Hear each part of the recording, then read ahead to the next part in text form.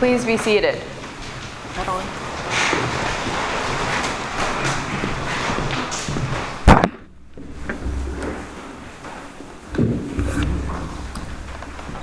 Male or female, young or old, Democrat or Republican, gay or straight, gun rights or gun control, pro-choice or pro-life, 8:45er or 11 o'clocker.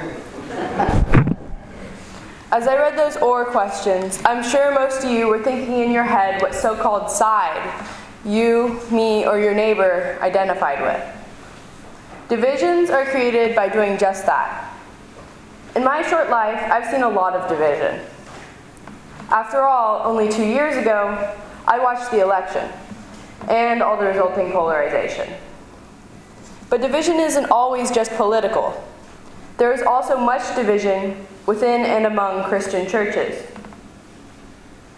If you take a look at our own town of Benicia, there are churches who go by the rules of don't ask, don't tell, those who genuinely believe they can pray the gay away, and us at St. Paul's, which is one of only 2 officially affirming church congregations in Benicia.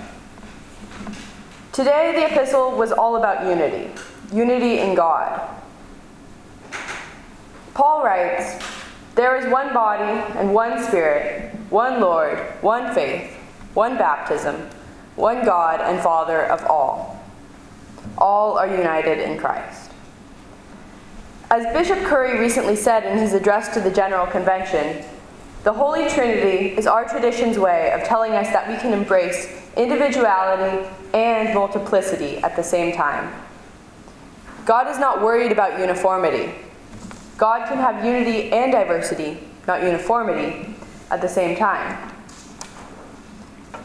A good example of this diversity in thought is a recent experience I had.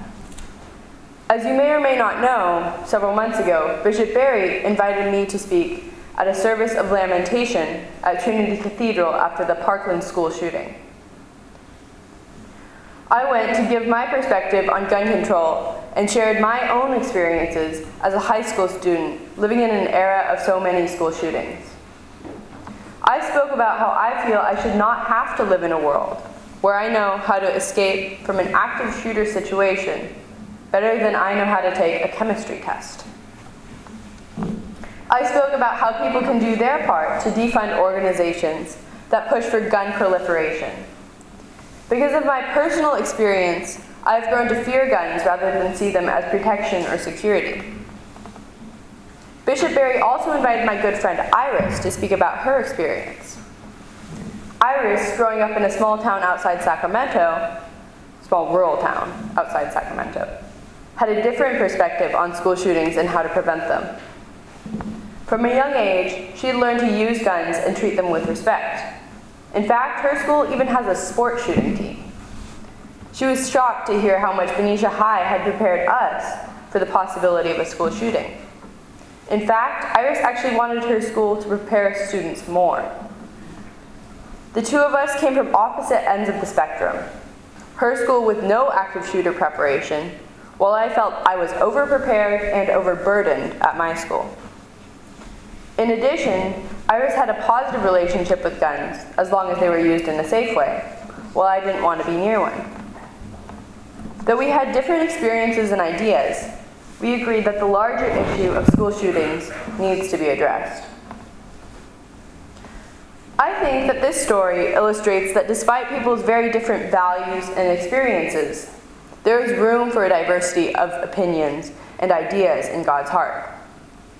We are all unified in the body of Christ because of our differences, not despite them. I'm sure you've heard the analogies. We are many parts, we are all one body. We are all branches of a tree. We are all members of the family of God. As Paul wrote, we will grow to become, in every respect, the mature body of Him who is the head, that is Christ. From Him, the whole body, joined and held together by every supporting ligament, grows and builds itself up in love as each part does its work. After explaining how we are all unified in God, Paul talks about how each of us are given gifts. He says the gifts God gave to us were to, quote, equip the saints for the work of ministry, for building up the body of Christ. In other words, God equipped us with gifts so that we can build one another up. One of these gifts, I believe, is communication. Through communication, we can make somebody happy or sad, hurt them, teach them, or learn from them. I recently returned from a pilgrimage with other young people from the Episcopal Diocese of Northern California, where I learned about nonviolent communication. I've made up an informational sheet, which you can pick up in the parish hall, with a much more detailed explanation than I have time to give now. But nonviolent communication is communication centered around the idea of not harming anybody else mentally or spiritually, in addition to steering away from situations of physical violence. Nonviolent communication, also called compassionate or collaborative communication, is based on the idea that humans only resort to violent behavior when they do not have better strategies for meeting their needs. Nonviolent communication theory states that human behavior is always in search of getting their needs met.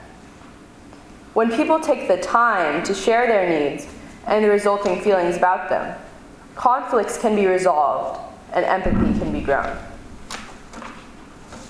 If we are to get along with people unlike ourselves to build up the body of Christ, it is important to be able to communicate with compassion.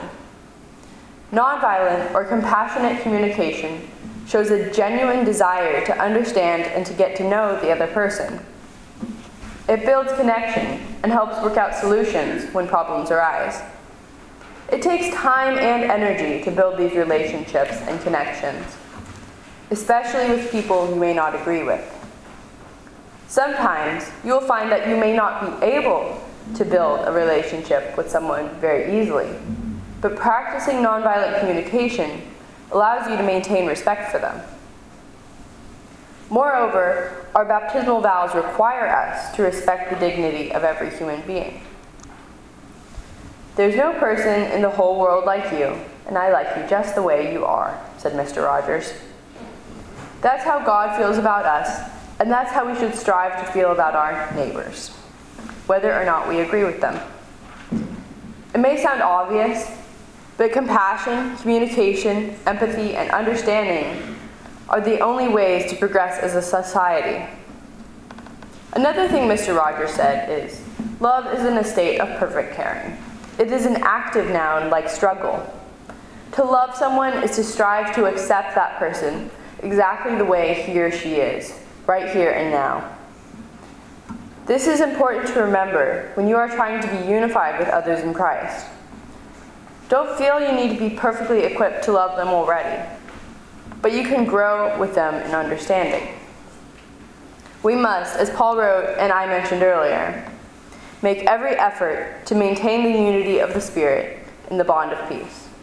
And we do this through nonviolence and through love and through listening. So male or female, young or old, Democrat or Republican, gay or straight, gun rights or gun control, pro-choice or pro-life, 8:45er or 11 o'clocker, there's room for all of us.